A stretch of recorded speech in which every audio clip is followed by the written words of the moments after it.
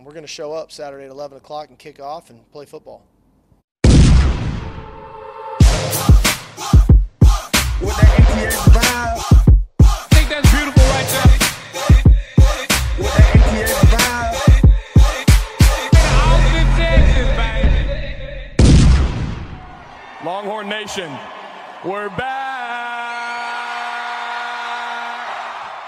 All right, y'all. Welcome back to yet another episode of Fire the Cannon. I'm Megan.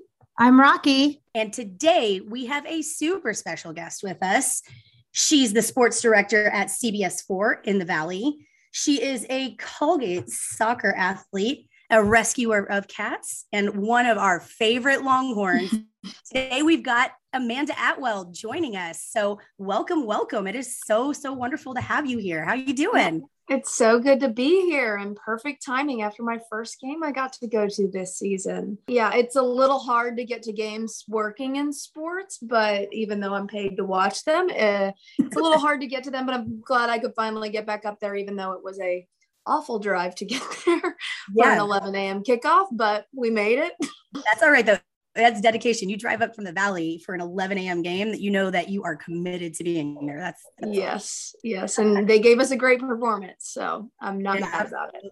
Absolutely. All right. So it was your first game back, in a little bit. What did you think of the atmosphere? What did you think of everything going on? Well, actually the last game I went to was Texas Tech in 2019. So I didn't go to a single game last year because of COVID and everything, and just having to work as well. It was just a little bit too hard, which is sad because when I took the job in the Valley, I was like, great, I'll be so much closer. I can go to games because I was in Amarillo before, and Amarillo to Austin is not a fun drive.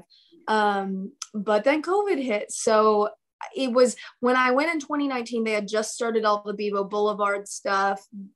Del Conte was redoing all of the game day atmosphere, and you could see what it was going to be. But this time I think it really, you can tell how awesome it's become, and the fans stayed the entire game. It was just much different from when I was in college as well. Right. Well, it helps when you're putting a good product on the field, right? That's what Art keeps saying. They're going to do their part to keep the crowd into it. And I think they're doing a good job. Yes, I was there the entire Charlie Strong tenure. So, I'm sorry. Not a great time. There were some highs and lows for sure. Talk about that dedication, right? Showing up to those games. That's And I had friends that went to other Big 12 schools that would come and visit me to go to the game, and I'm just like, great. My friend from OSU is down here having a great time watching her team win, and I'm just not happy. I love it. Yeah, I was a little spoiled when I was at UT because I was there for, the 05 national championship, the Vince Young years. I got to watch baseball do real well, win a natty, football win a natty, and basketball, I grew up watching that. So I grew up thinking that Texas couldn't lose football games. And then I got to college and I was like, oh, they indeed can lose a lot of little bit of a harsh wake-up call at that point, right? Yeah. Tell everybody, Amanda, I know people follow you on Twitter, and tell them where to find you, and then tell us what you're working on, where you're at, what you have going on.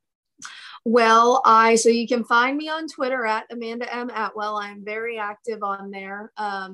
Try to not take anything I say too seriously because I am very dry and sarcastic. That's why we love you. I'm in the Valley right now. So I probably will only be in the Valley another 2 months. Most likely my contract's up. Can't really talk about where I'm going next, but should be a fun move. We'll have to see. I'm still trying to work that out. But right now we're just in the heat of football season, heat of Friday night football. I do a 20-minute Friday night high school football show every week. And that's pretty exhausting, but it's a ton of fun at the same time. It's my favorite part of this job. I love college football, but I really like I like being able to watch high school players develop into those athletes that you see on Saturdays. I'm sure you remember Keontae Ingram. I covered him in Carthage when I was in Shreveport, and I actually followed him to win a state title that year. So to watch him go to UT as well, it was pretty cool. And it's just fun to watch these kids develop and get better. And I kind of got into this because I played college sports. I played at a tiny private school called Centenary College of Louisiana. I wanted to go to Texas initially, and I got into Texas initially, but my parents basically told me scholarship, got a big scholarship to go to Centenary, which I'm glad I went. Got a great experience there, and then I got to transfer to UT. There you go. So that's kind of my background, what got me into sports, and just that's what I'm working on right now. I love it. I love it. So who was your favorite player? Was it Ingram, like to cover while you've, or so far, I shouldn't say was. I feel like I can't, it's hard to pick a favorite because I've watched so many of them grow up, and some of them are still in college. So this one kid in Amarillo, his name was Lawton Reichel. He's now at SFA. And so watching him be really successful in Amarillo through the years and then go on to SFA. We had another one that actually went to OU, and then now he's at Arizona State. So he's another one I'd like to watch grow up. And then I'm trying to think who else. We didn't have many people go to UT from Amarillo because it's Texas Tech country. I did get to cover a lot of Texas Tech football. And my fun fact about covering Texas Tech football is I was there for 3 football seasons. I went to every single home game for the most part, with the exception of the Kansas game, because I figured there was no point, and preseason games because they had pretty trash preseason schedules. They did not win a single game over 3 years. I mean, I'm not wow. Against a Big 12 I like opponent. it. You're like the juju that Texas wanted to put on. And the people in the press box were like, "You're here again. Why did you come? You're our bad juju." And then the last game I covered for them, they finally won. And I was like, okay, I can leave them on a good, and it wasn't Texas, so I was fine with them winning. Hey, you're so like, I can leave them on a good note. Yeah. It's interesting that you say that they went so long, because this year, with the seniors have never lost at Texas Tech, right? The 4-0, the seniors now are 4-0 against Texas Tech. So that's pretty cool. Well, some of them are going to be 5 years. Hopefully they can finish out next year again. Yeah. 5 years to play this time. But yeah, that's pretty cool. Yeah. And I think the statistic was when I was there. So my last year there was kind of the end of the 2019 football season. Mhm. And it had been since, I'm pretty sure, 2016 that they had beat a Big 12 school at home that wasn't Kansas. It had been that long. So we had the Charlie Strong years, like you said. It could always be worse, Texas fans. Yeah. Come on, you could be a Tech fan. Right? So they would always, Texas Tech is very used to 11 a.m. kickoff, so they have no excuse to have not been awake this weekend, because I covered a whole lot of 11 a.m. kickoffs at Texas Tech, and man, I get in the stadium, it's 15 minutes till kick, and it looked like there were maybe an eighth of the stadium full in there. It was hard for them to wake up. But I mean, you kind of got a feel for them, but not really, but a little bit. I don't feel for them. Never. Not at all. They don't feel for me, so I don't feel for them. No, and let me tell you, they were not very nice when I was there. A lot of the time, there's exceptions to every rule, but they're not a very nice. I've been hit with a couple tortillas. It's not a great time. Yeah, that has been my experience in Lubbock for the most part as well. Now, I will say, I've mentioned this a couple of times. Like I go to all the games home and away for Texas, and I will concede that Texas fan experiences typically are different than other teams' fan experiences, right? Like everyone loves to hate Texas. We talk about that, but Lubbock used to be one of my absolute least favorite places to go, not because of the game, not because of the game atmosphere itself, but the people, the fans were just so atrocious, man. I've been spit on before there. I've had my car, like people messing with the vehicle, and I wouldn't Clyde out there just for that reason, right? But it had been a pretty awful experience out there, but the last couple of years hadn't been too terrible. COVID, I guess, will kind of I feel like there's a certain level of apathy with them now when it comes to football, at least. Yeah, I would agree with that. I mean, it used to be you go out to Lubbock and they were, even if they weren't a fantastic team, they were still rabid and they were still excited they got up for their games. But I'd agree with that. The last few years, they've just kind of been like, meh, at least you're coming to Lubbock. Thanks. I mean, they don't even have a coach that can at least develop quarterbacks anymore. I mean, Pat Mahomes strung them along for so many years. And I will say, as much as I talk down on Texas Tech, Pat Mahomes is one of my favorite people. Oh, everyone loves him.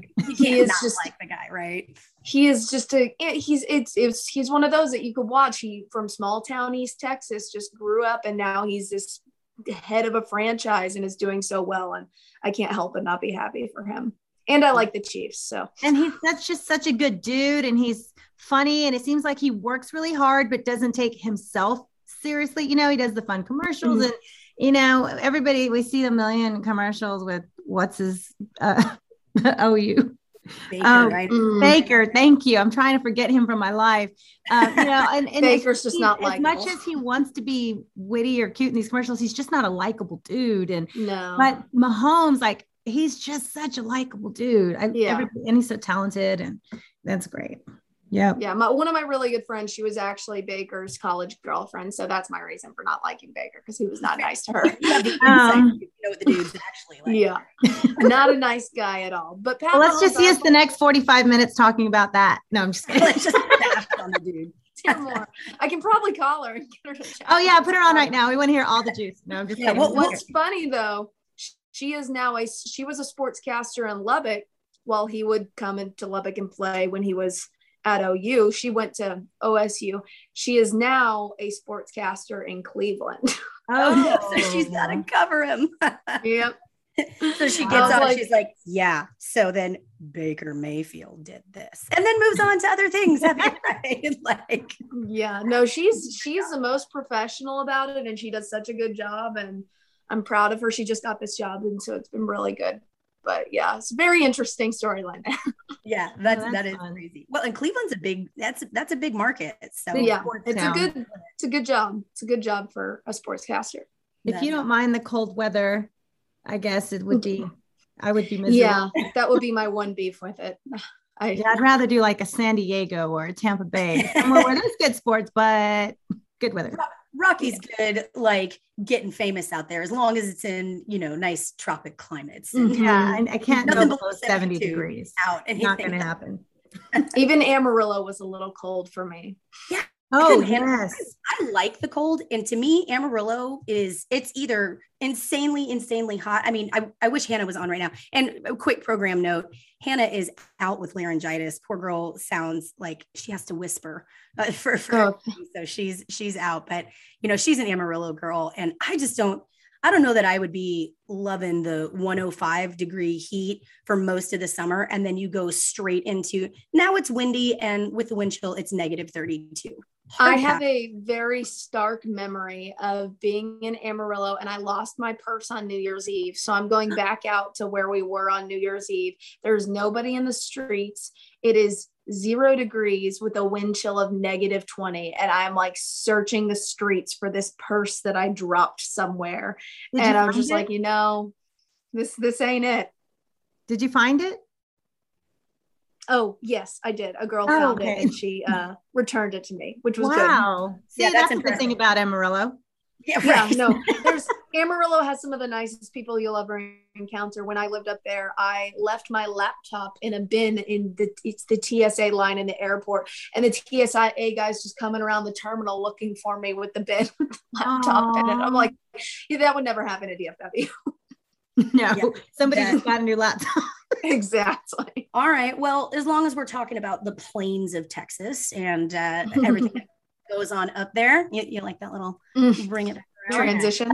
Yeah, let's talk about tech. Let's talk about tech. Now, you know, Texas went in, the line moved a lot. We started as a 13.5 point favorite. It dropped down to 8.5, kind of bounced around there for a while. Right. And then Texas shows up and just knocks the socks off of Texas Tech.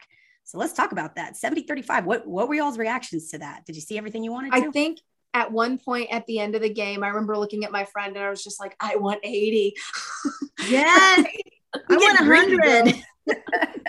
It's like, we have to keep going. And then what did we do? We put in our third string quarterback, which I guess, I mean, got to do what you got to do at that point. Somebody was, after these games, I like to go and look at like the Texas Tech fan pages and just see what they're talking about. Mm-hmm. So I love going to Viva the Matadors because they just are so salty about everything. And they were at one point, they're like, I think it was pretty trashy how Texas ran up the score like that. I'm like, no, it's a Big 12 game. Our buddy CB, you know, he found some people like they're running up the score, and he went back and put like the last 10 times that Tech put 70 plus on people, and they had no problem running up the score on other people when they had a hot and heavy offense. So for anyone from Tech, and he only went back a few years and found how many times they went up to 70 on people. So nobody from Tech should worry about it. And I like the old coaching adage that it's not my job to not score. It's your job to not keep me from scoring. To keep me from scoring. So I have no problem. If even with our third string or, backups, you can't keep us out of the end zone. That's a you problem. Yeah. I mean, they've done it to us when they could. And my thing was, I was pretty surprised at how just visibly incompetent the Tech defense looked. If I was a Tech fan, I would say fire everyone. That was one of the most atrocious defensive performances I've ever seen in the Big 12. Yeah, I'd have to agree with that. And we hear for years and years, oh, Big 12 doesn't play defense, Big 12, because we've had these prolific offenses, right? And look, I have been screaming KC's praises for a while. He was on fire. And I'm telling you, we're definitely playing different football behind Casey Thompson than we did a little bit earlier in the season. But I have to agree. It just seemed like an absolute meltdown. And yeah, I think you're right. There have been, I've seen at least a bunch of techs, the techies are definitely starting to say, hey, this ain't it. This was embarrassing, having the reactions that you would expect them to have. But man, I mean, they failed on every level. Watching back some of the plays, I'm just looking at them and I'm just like, how is this what they put on the football field? Well, I think the one, and we can ask, because I heard this asked on the radio this week, and I'm like, that's a great question. I want to ask that too. At what point did you know it was over for Tech? And there was a few points where like, oh, they're done. But to me, second quarter coaching decision. Like I know their quarterback ended up having a broken collarbone, the starter, right? He ended up having a broken collarbone, and I hope he heals quickly and he's fine. But it was the pick six, the Josh Thompson pick six, and then within a few plays, they have a new quarterback, and the coach decides to go for it on 4th and forever on their own path, right? And at that point, I'm like, it's not so much that you just put in the backup, it's that there can't be confidence at that moment at the quarterback position. Like your other one just went out injured. They just threw a pick six. Like you're in your own end. There's nothing happening on offense. Now instead of punting and giving him a chance to get coached up for a minute from what he's seeing, let me make him go for it, not get it. And then Texas scores within 2 seconds. Like at what point was that good coaching? I don't get it. And the thing is, I was in Amarillo when Matt Wells was hired. So I was there when Cliff Kingsbury, when they fired him and they hired Matt Wells. I have never once been impressed with Matt Wells. From his opening press conference I went to, it was not inspiring to me at all. And I thought to myself, I mean, maybe he can do something here, but it just never seemed like there was any innovation. It never really seemed like they've done terrible recruiting the past couple of years. They can't even hold a candle to anybody else in the state of Texas with recruiting, which shouldn't be the case for what is supposed to be one of the major Texas universities. You need to compete with Texas and Texas A&M on some level, and they have not been. And I don't really know what the answer is for them, but of course that's not our problem. But it was I say keep him. He's great. Exactly. Keep him around. I mean, and it kind of makes me think about how Tom Herman was just constantly like, winning is hard. Winning shouldn't be hard against a team like Texas Tech. And I think I really like how Sarkisian has kind of shown that it really isn't that hard, especially if you're putting up 70. But what I didn't like was the fact that they still scored 35. Yeah. I mean, I definitely listen. When we beat Rice 58-0, a shutout is a shutout. I don't care who you're playing. A shutout is always fantastic, and to put up 58 points in a shutout, additionally, awesome. So yeah, I will say I got a little greedy too. I had some friends sitting with me and they're like, has anybody ever scored 100 points in a football game? I was like, it sure feels like in a conference game. Right. Yeah. It sure feels like we could here, but I agree. I think there's still a lot of things we need to clean up on defense. I think our secondary is still struggling a little bit. Linebackers are really stepping up. But secondary is getting torched. Now, what I did like to see is they seem to have short memories, which is you got to have that from your guys, right? So they give up a play that they probably shouldn't, but then they're right back in it the next play. So I definitely agree with that. But where do you want to see improvement on our defense, on Texas defense? What do you think we could have done better?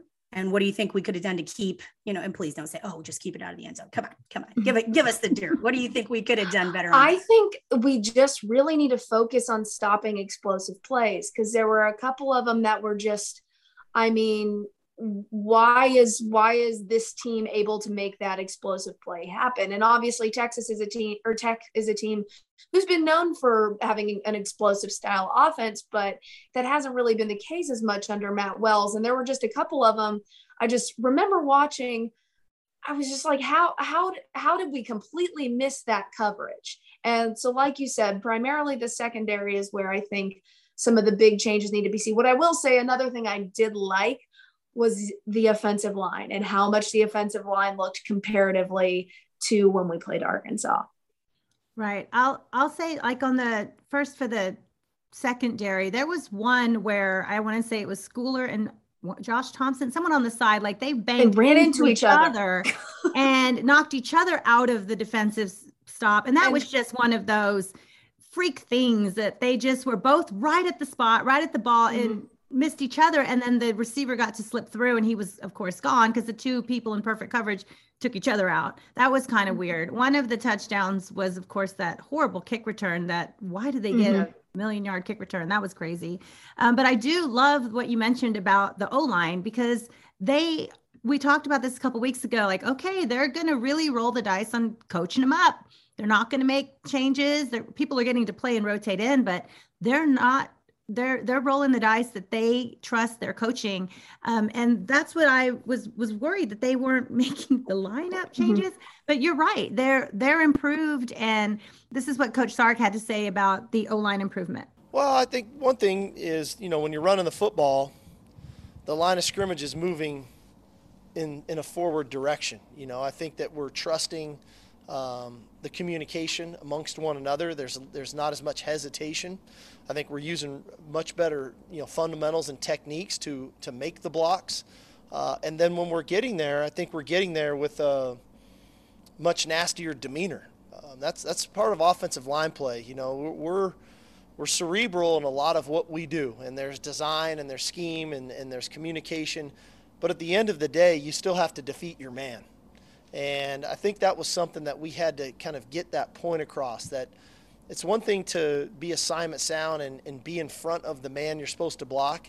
It's another to win the play and dominate the man and move the man in a direction to create holes.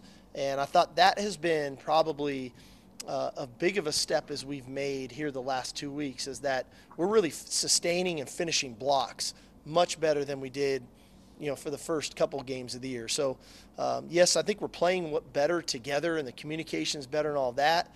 But I think we're playing a lot more nasty, a lot more physical, and that's what you got to have up front. All right. Do you agree? They're nastier, more physical? Yeah, and I think that's an important statement, because it just sounds a whole lot different than what you would hear Tom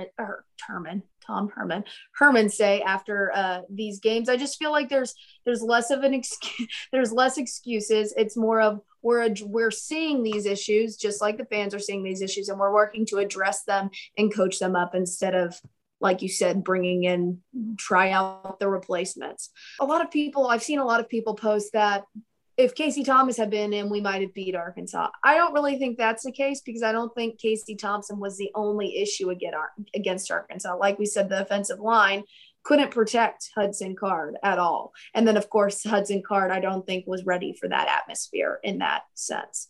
So I do think I agree with that very much. Yeah. So that's one thing I will argue a little bit with you on. I agree. I think your take on it is what a lot of people are saying. And maybe I'm out in the dark here, but what I was seeing in Arkansas, the O-line, and I've been saying this O-line is serviceable. I don't think they're going to be world beaters, but I do think we are seeing the Coach Flood effect, right? These guys are getting coached up. They are improving every game.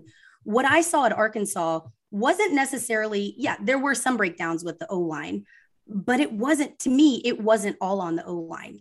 What I was seeing in Arkansas was Hudson Card just wasn't ready. He was holding on to the ball too long. He wasn't making those his decision making wasn't right. He wasn't seeing the with it. field. And when he couldn't see the field, he wasn't making the decision to tuck it and run. Right. Mhm.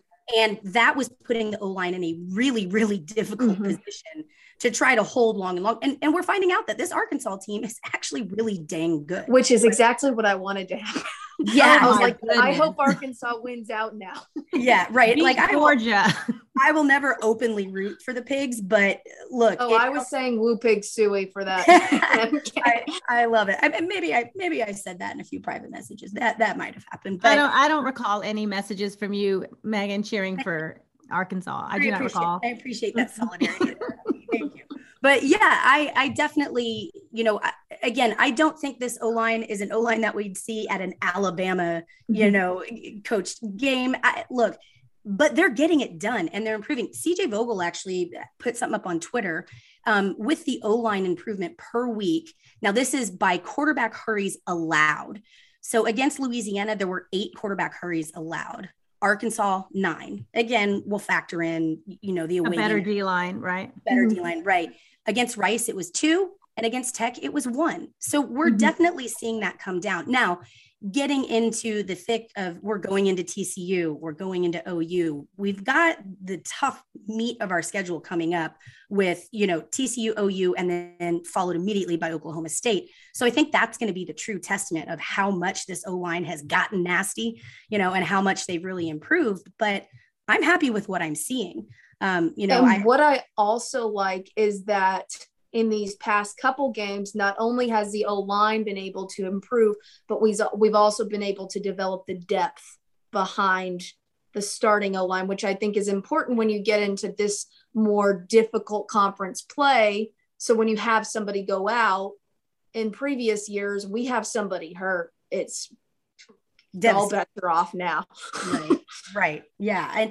And I'll give Herband a little bit of credit. He had a lot of guys that ended up hurt. And so he had to work some crazy matchups just to put bodies in the hole, right? He had some difficult situations now. But yeah, I have a lot of faith in Flood and this coaching staff, and we are starting to see those guys develop. And I've said this too, I'd love to see more Tope. I think that kid has bled for this program. Yeah. And yeah, again, we know that Coburn has been struggling a little bit. I'd like to see Carrick get the opportunity more, because every time he's in, man, he is pancaking people. He's showing up. He's probably one of the nastiest ones out there when he's on the field, and you love to see it. So, and even Hayden Connor, like, this is a big kid, smart kid, good football brain, and he is ready to go in. So I do love these scores when we get up into the 70 points and we get higher up in there.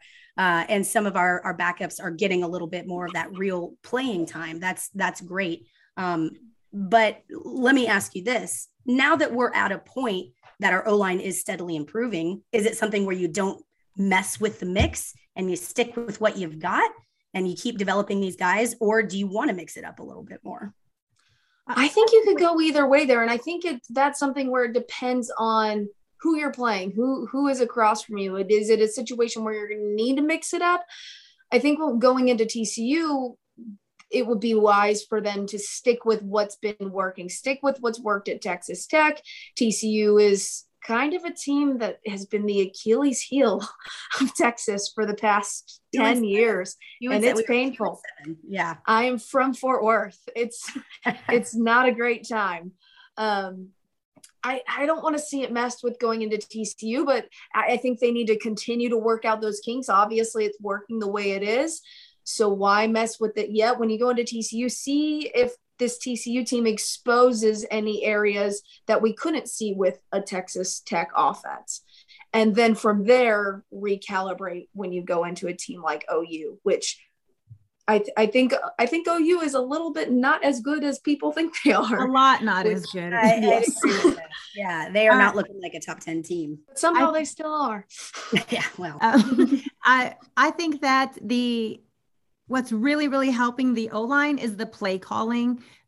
Sark talks a lot about putting them in the best position to win, and he sees early on what the weaknesses are, moving to a lot more outside zone, getting the 2 or 3 tight ends, 2 running backs, more help up on the line blocking, a lot more decoy with multiple running backs on the field of who's actually going to get the handoff or the screen or whatever they're doing. I think the play calling and especially, which I was when I go back and rewatch, all the pre-snap motion, pulling defenders far away, making so much space.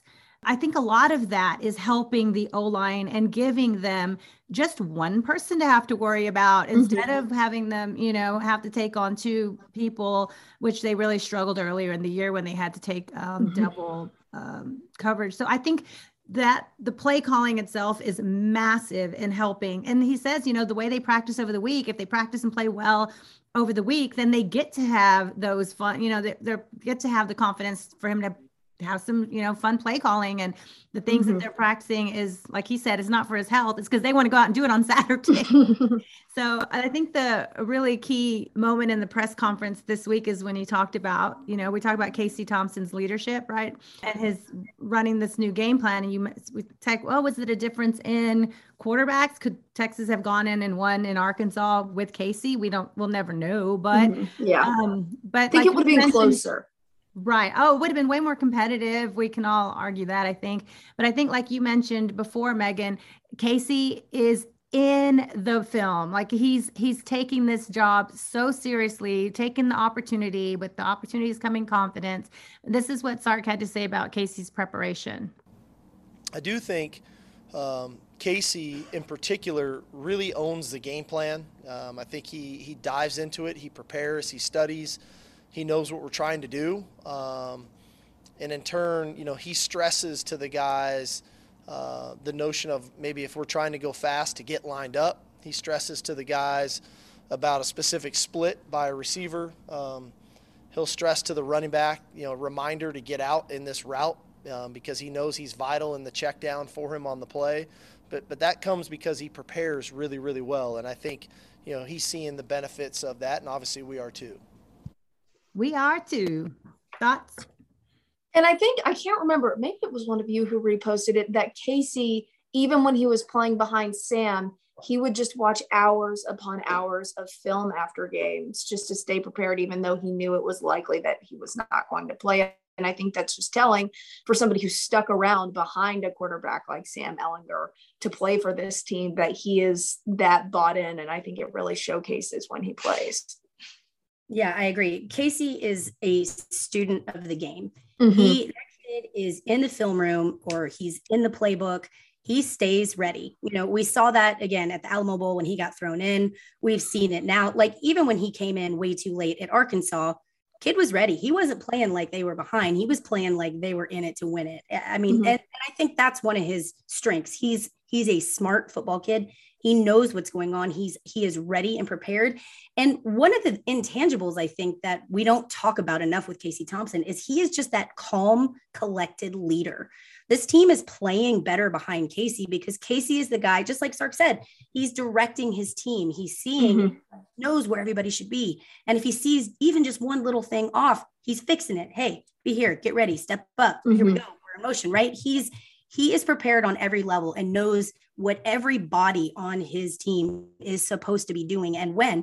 And he's the one that's getting behind him and saying, all right, man, step up. Here's where we're at. Let's do this. And he's got that quiet confidence and that leadership that we weren't seeing earlier in the year. I know when you mentioned his confidence, Sark said that, he has the opportunity. He's had success from that opportunity. So of course he's going to start building some good confidence, and he's going to need that confidence going into, on the road. Okay. So the last time they went on the road was the Arkansas game. And of course he wasn't the starter and he played well when he came out. He should have some confidence that he can take on a hostile crowd.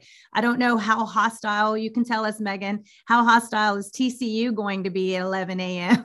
They're not. I don't remember last time we were there 2 years ago. I don't remember what time. Are they ever a hostile crowd? No, they're not. See, and that to me, that is some of, and I'll give Mark Pena credit for saying this too.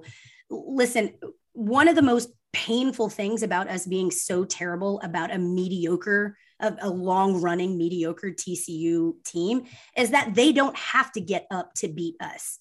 Patterson has his guys ready. They hate Texas. Patterson hates Texas probably more than any coach out there. I don't think there's a question with that.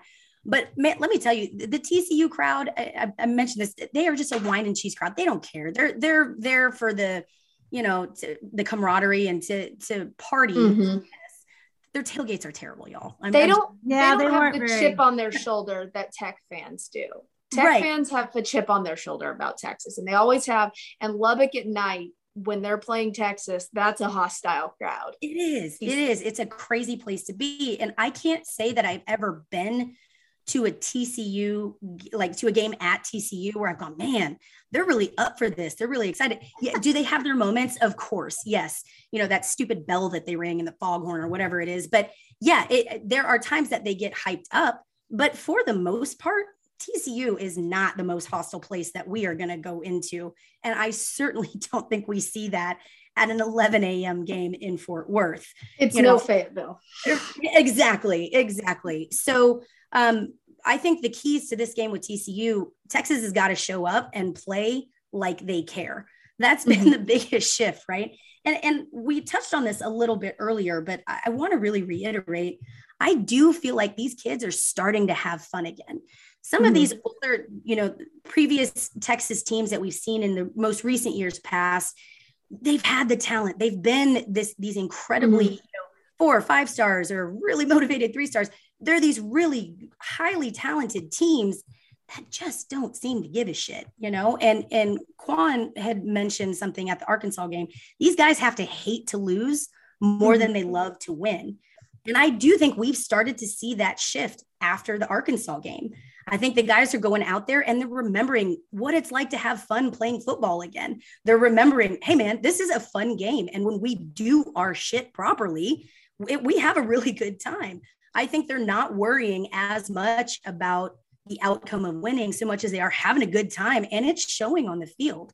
So I want them to remember that at Fort Worth at 11 o'clock in the morning when people aren't necessarily super hyped. Go out and have fun, smash some mouths, man.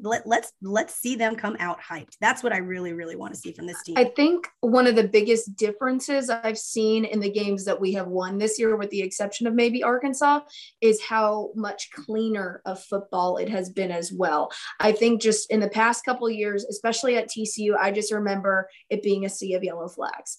And that isn't something you've seen with this team. It hasn't, those mistakes haven't been super damaged. Those are what made that Texas Tech game last year go into overtime. It was the little mistakes that would pile up and end in tons of penalty yards. And you haven't seen that with this Sarkisian team. So that's what I think they need to maintain going forward to beat these teams that should be wins on the schedule. We shouldn't be losing to TCU 7 times out of the past 9.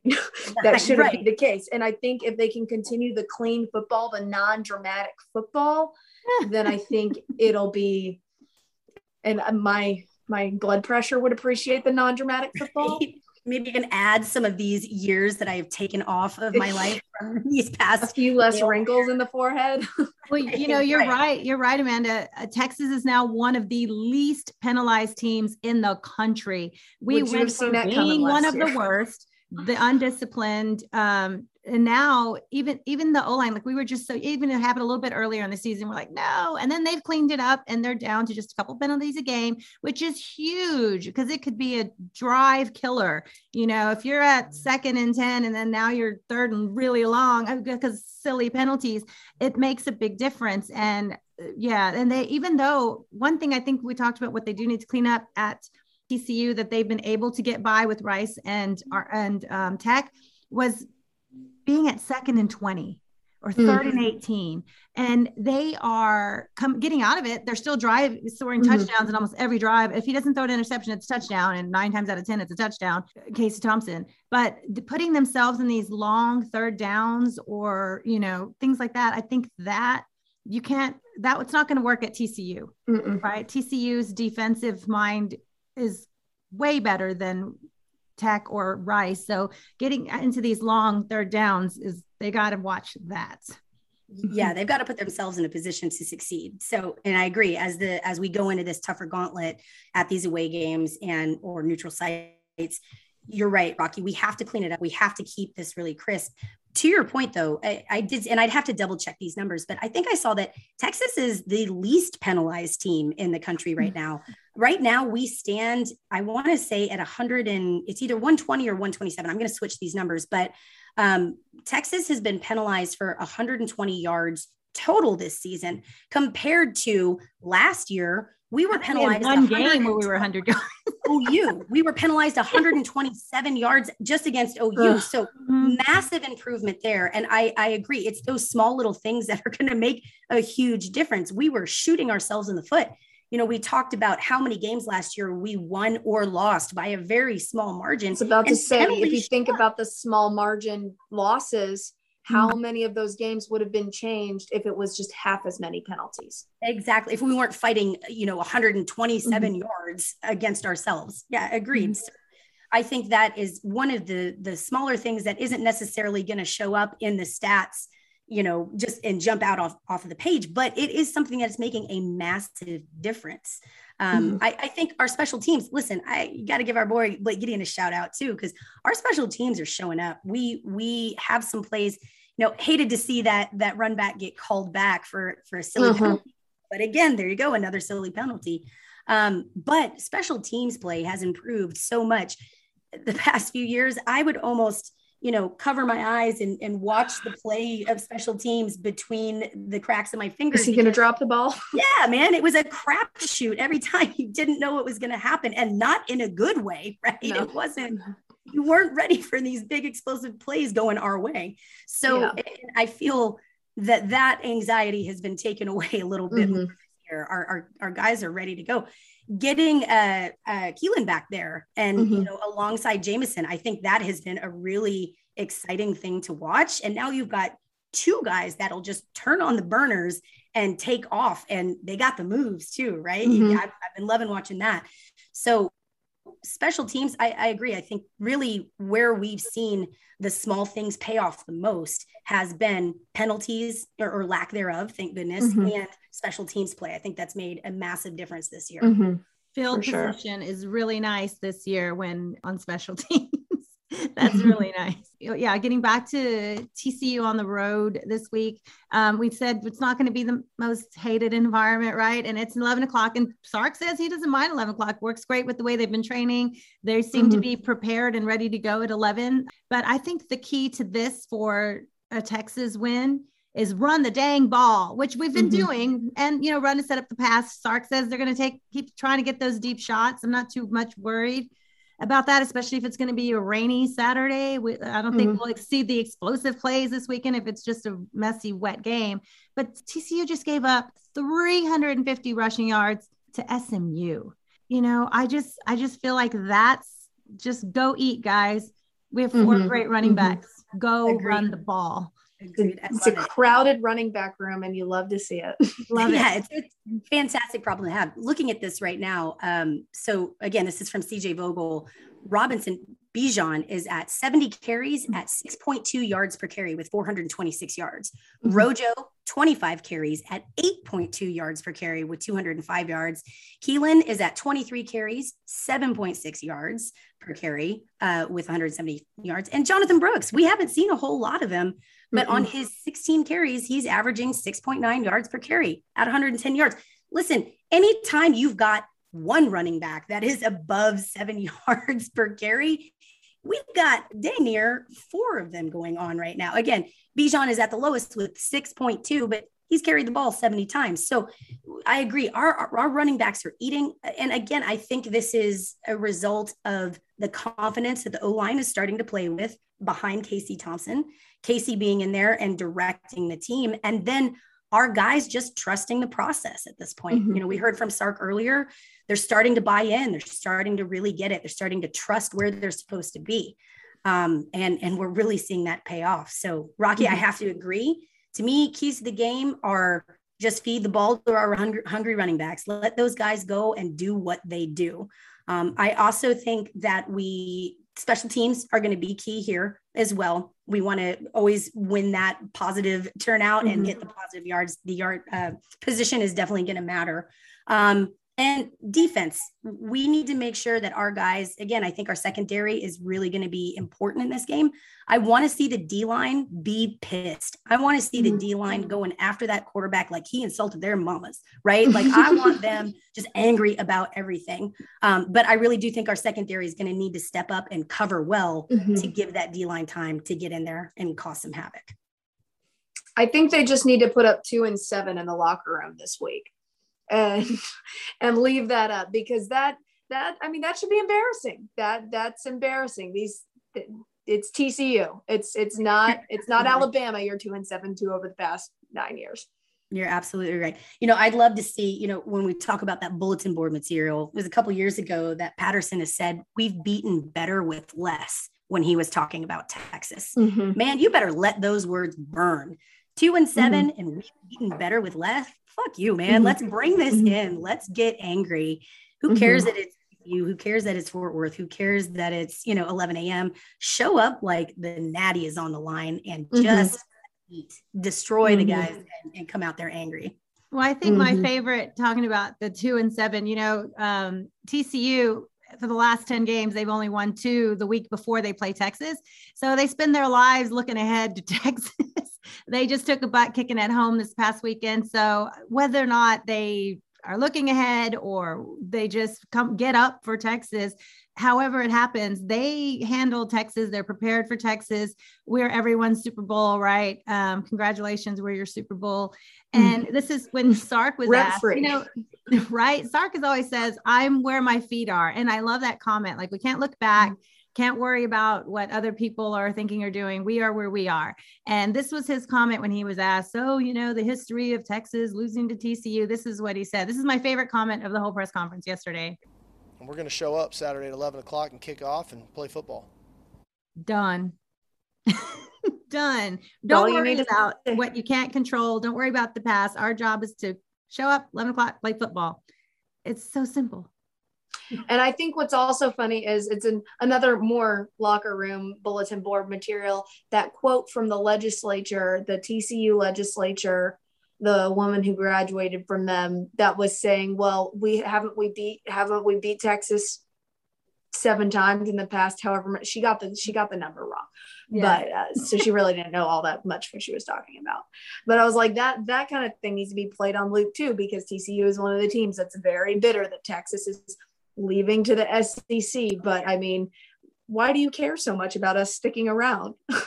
Well, losing that paycheck, girl, right? Yeah.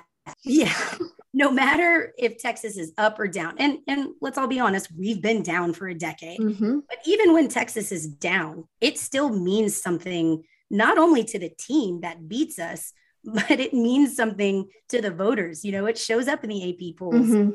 Texas could not be ranked, and you beat Texas and you're still going up in rankings, right? Like that is just, Texas is still the powerful brand and still known for being good at football, even when we weren't great at football. So I agree. This is something that they're going to have a fire lit under them, and we've got to show up every week like people hate us and like we are their Super Bowl, because for the most part, we are everybody else's Super Bowl. You got to own that and be the big bad guy. And that's what I want to see is Texas. I've been told, working in this industry, it's either you're loved by everyone or you're hated by everyone, but you don't want to be anywhere in between because nobody cares. Right. And so, I love that. Well, hey, look, I think we get a bit of both. We are loved by a lot of people, and then we're hated by it. You're right. There's no happy medium. I don't know many people that are apathetic about Texas. I certainly don't know any teams that are apathetic about Texas. I know people in my own circle who have absolutely no relation to the university, who went to a college that doesn't even play Division I football, but they hate Texas. And I'm just like, why? Right. Why do you care that much? Right. Yeah. I'll go back to the Arkansas, fans. When we were up there, most of the people that go to Arkansas are from Texas. I found this out. Arkansas actually offers in-state tuition to Texas residents. So there's a ton of Texas people up there, and it cracks me up. I'm like, you're from Texas and you hate Texas. All right. Okay. I see you. We have get a lot of Texas students all over the SEC now for tuition reasons, admission reasons. It's so tough to get into the top schools here, and they're offering them great scholarships. Good for them. They're going to get an education. But I think half the kids now in our high school are at Ole Miss or, Arkansas or wherever, because can't get into Texas or A&M. And so they're going out of state and getting a full ride with Texas tuition too. So I think that's that. I mean, yeah. I could have gotten a full ride at Ole Miss too, but I wanted a real education. Well, then there's that. Ooh, shots fired, girl. Dang. No, I love it. Yeah. I mean, look, hey, Rocky, we've got to do your predictions, right? If we're going to move on, we got to close out this TCU talk. So let's do some predictions. And this time I'm going to switch it up because you're always the one asking us. So Amanda, go ahead. Give us your prediction for the TCU. Okay. I'm going Texas, I think, is going to be in the 42 range. That's I like the way their offense has looked, but I'm still a little concerned about our defense and their tendency to give up explosive plays against Texas Tech. So I'm going TCU 35. I think it's going to be close still. Ooh. The infamous 45-35 score that we saw, back against OU. All right. I like it. Rocky, how about you? What do you got? Okay. First, I want to say last week when we guessed Tech, I said 58-0. And that was probably the closest to the actual score.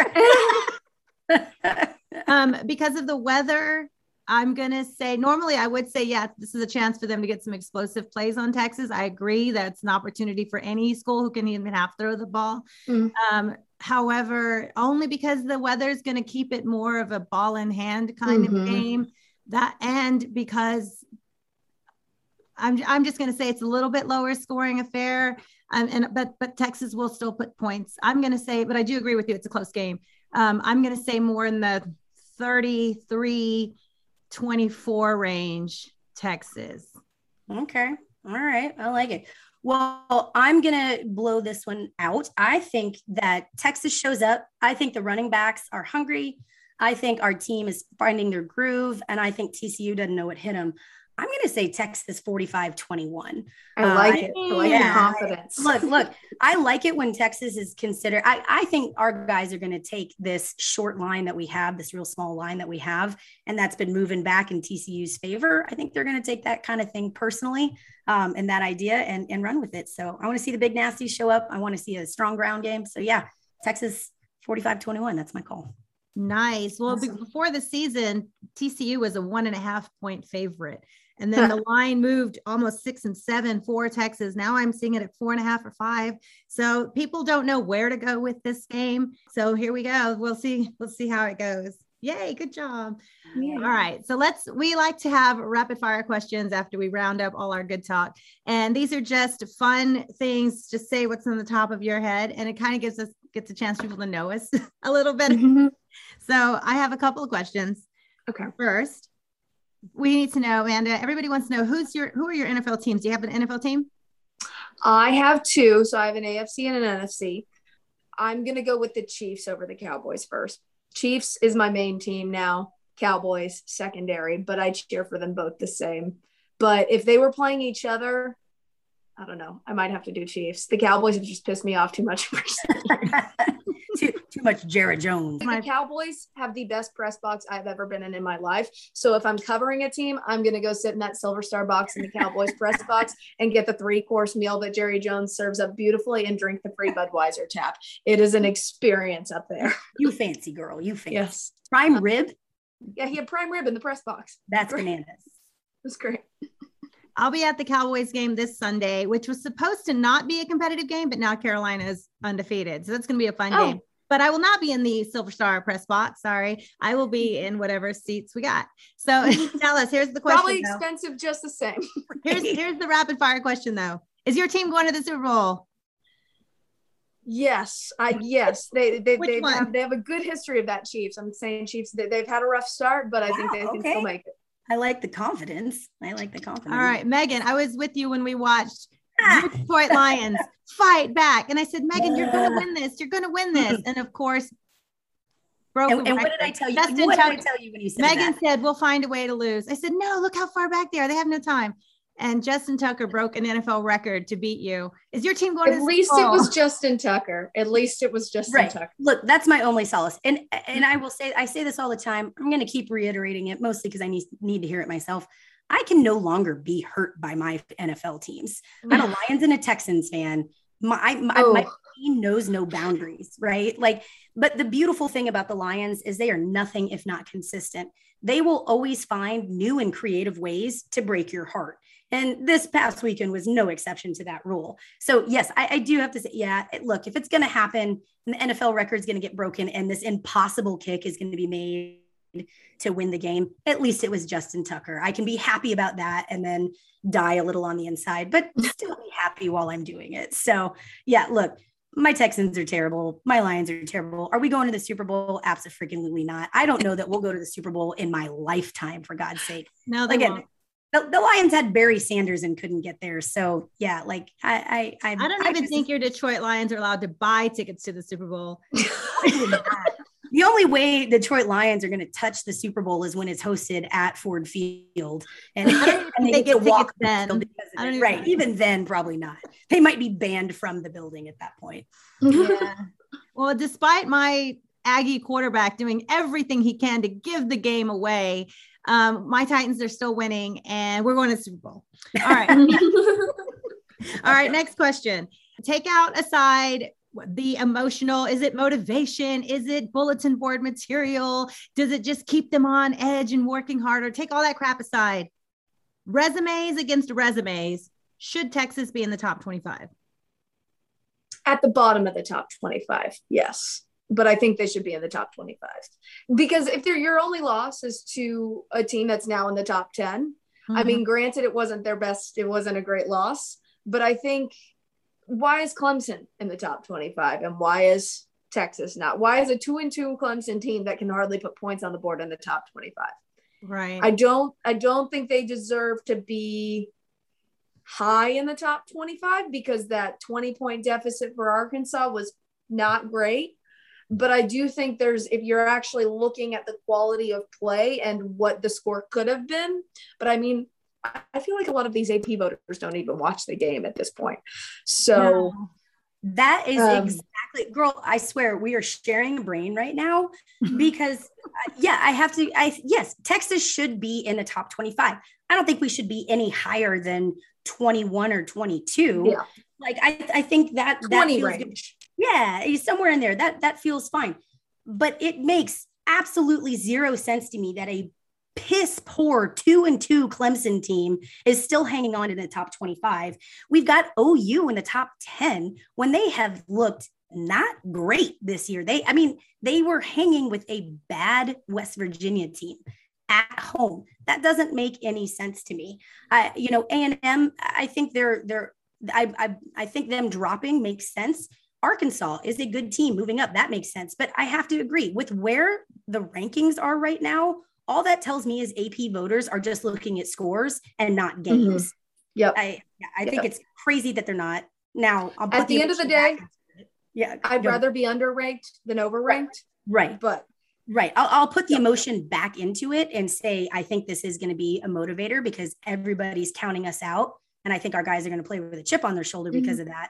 And yeah, historically, Texas, once they start to get ranked, kind of has been a little disappointing. So let's tamper those expectations. But yeah, realistically, I think we should be in the low 20s high 20s somewhere.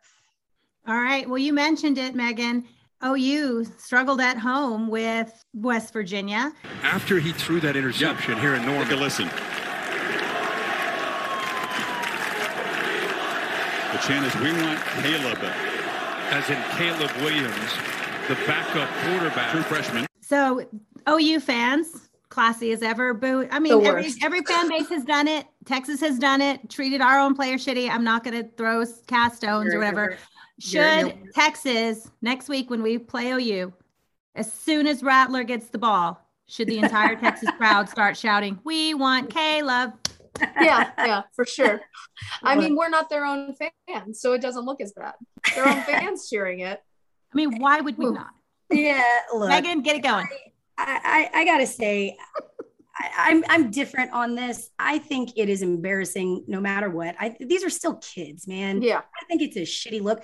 As a Texas fan, am I happy to see that happen again, like with OU and them kind of self-destructing, and maybe that's getting into Rattler's head? Yeah, you love to see it, right?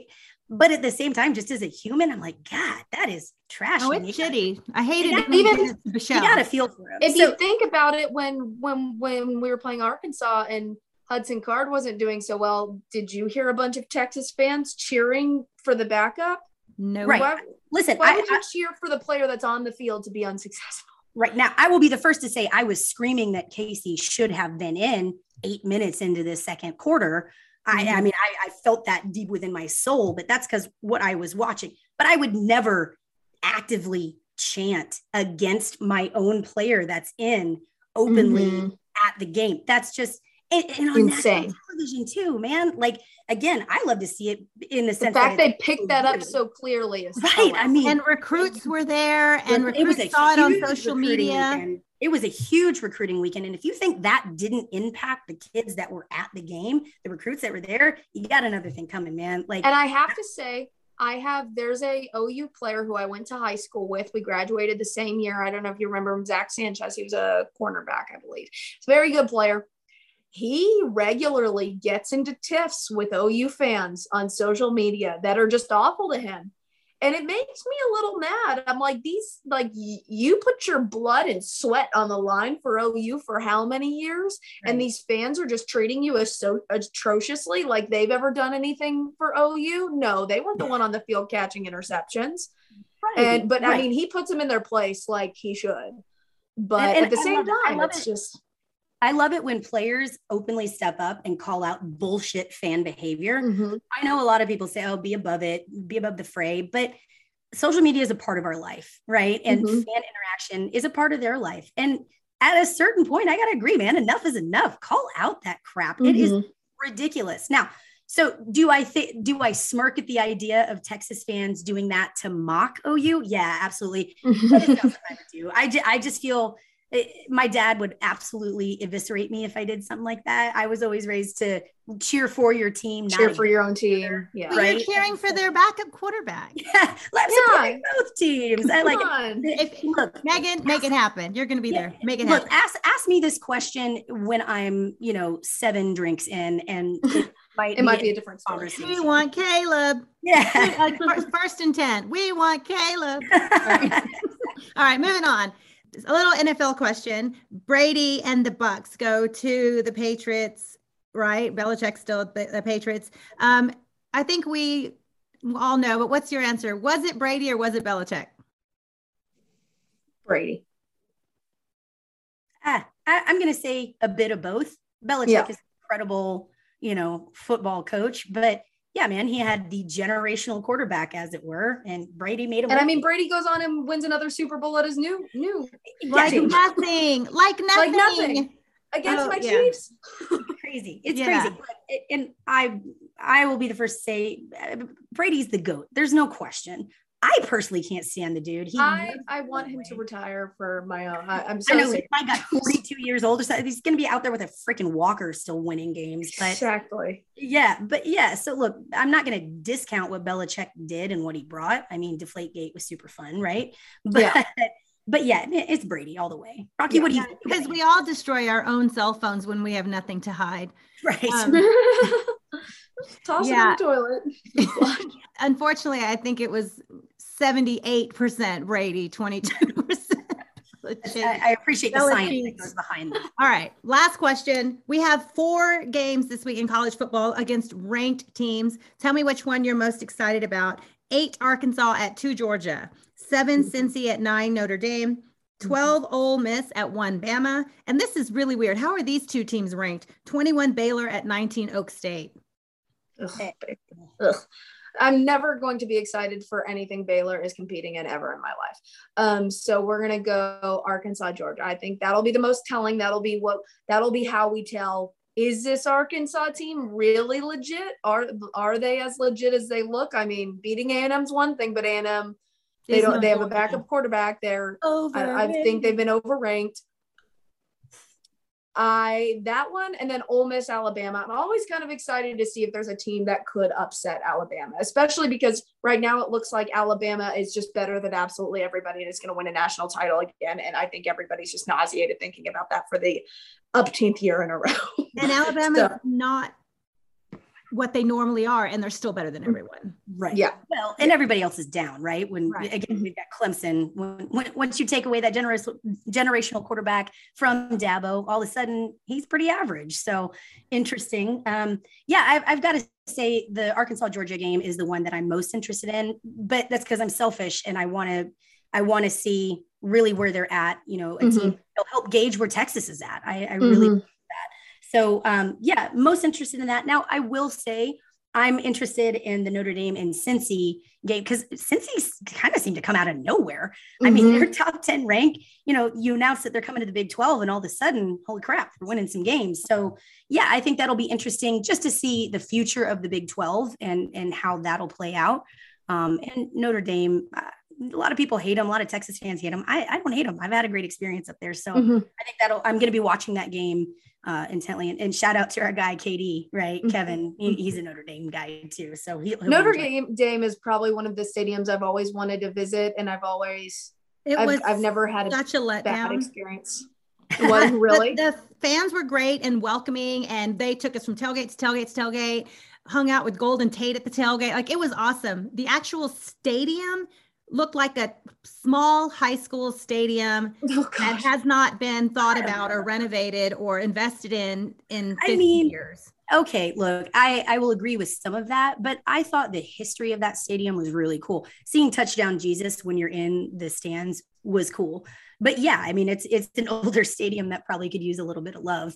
I felt that way about the Coliseum, though. To me, the Coliseum was just garbage. It was, cool. It's old, and the Olympics were held here back when my grandparents were still, young and spry. But yeah, I don't know. I thought the atmosphere of Notre Dame was really, really cool. Beautiful campus. Rocky, I agree. Oh, it's a beautiful campus. The actual stadium was not an inspiration. And then, of course, getting our butt kicked with Charlie Strong as the coach also made it not ideal. We're all just still holding residual bitterness from that game. So, all right. The one I'm looking most forward to, I agree, Arky at Georgia is, I think, the top 10 matchup, the most intriguing. And of course, we want to see how real is Arkansas. I don't expect them to go in Georgia and win, but I expect them to go in and dogfight, right? So that's going to be right. That's going to be a good match. But of course, the match of the week is Texas going to beat TCU, and that's what we're most worried about. Yes. All right. Good job, ladies. Thank you so much. Again, we missed Hannah today because she is sick. She has laryngitis and her voice is gone. So we missed you, Hannah. We know you will get back with us ASAP, and we'll go ahead and close it out. I'm Rocky. I'm Megan. And I'm Amanda. Love it. We got her stand-in, and we are Fire the Cannon.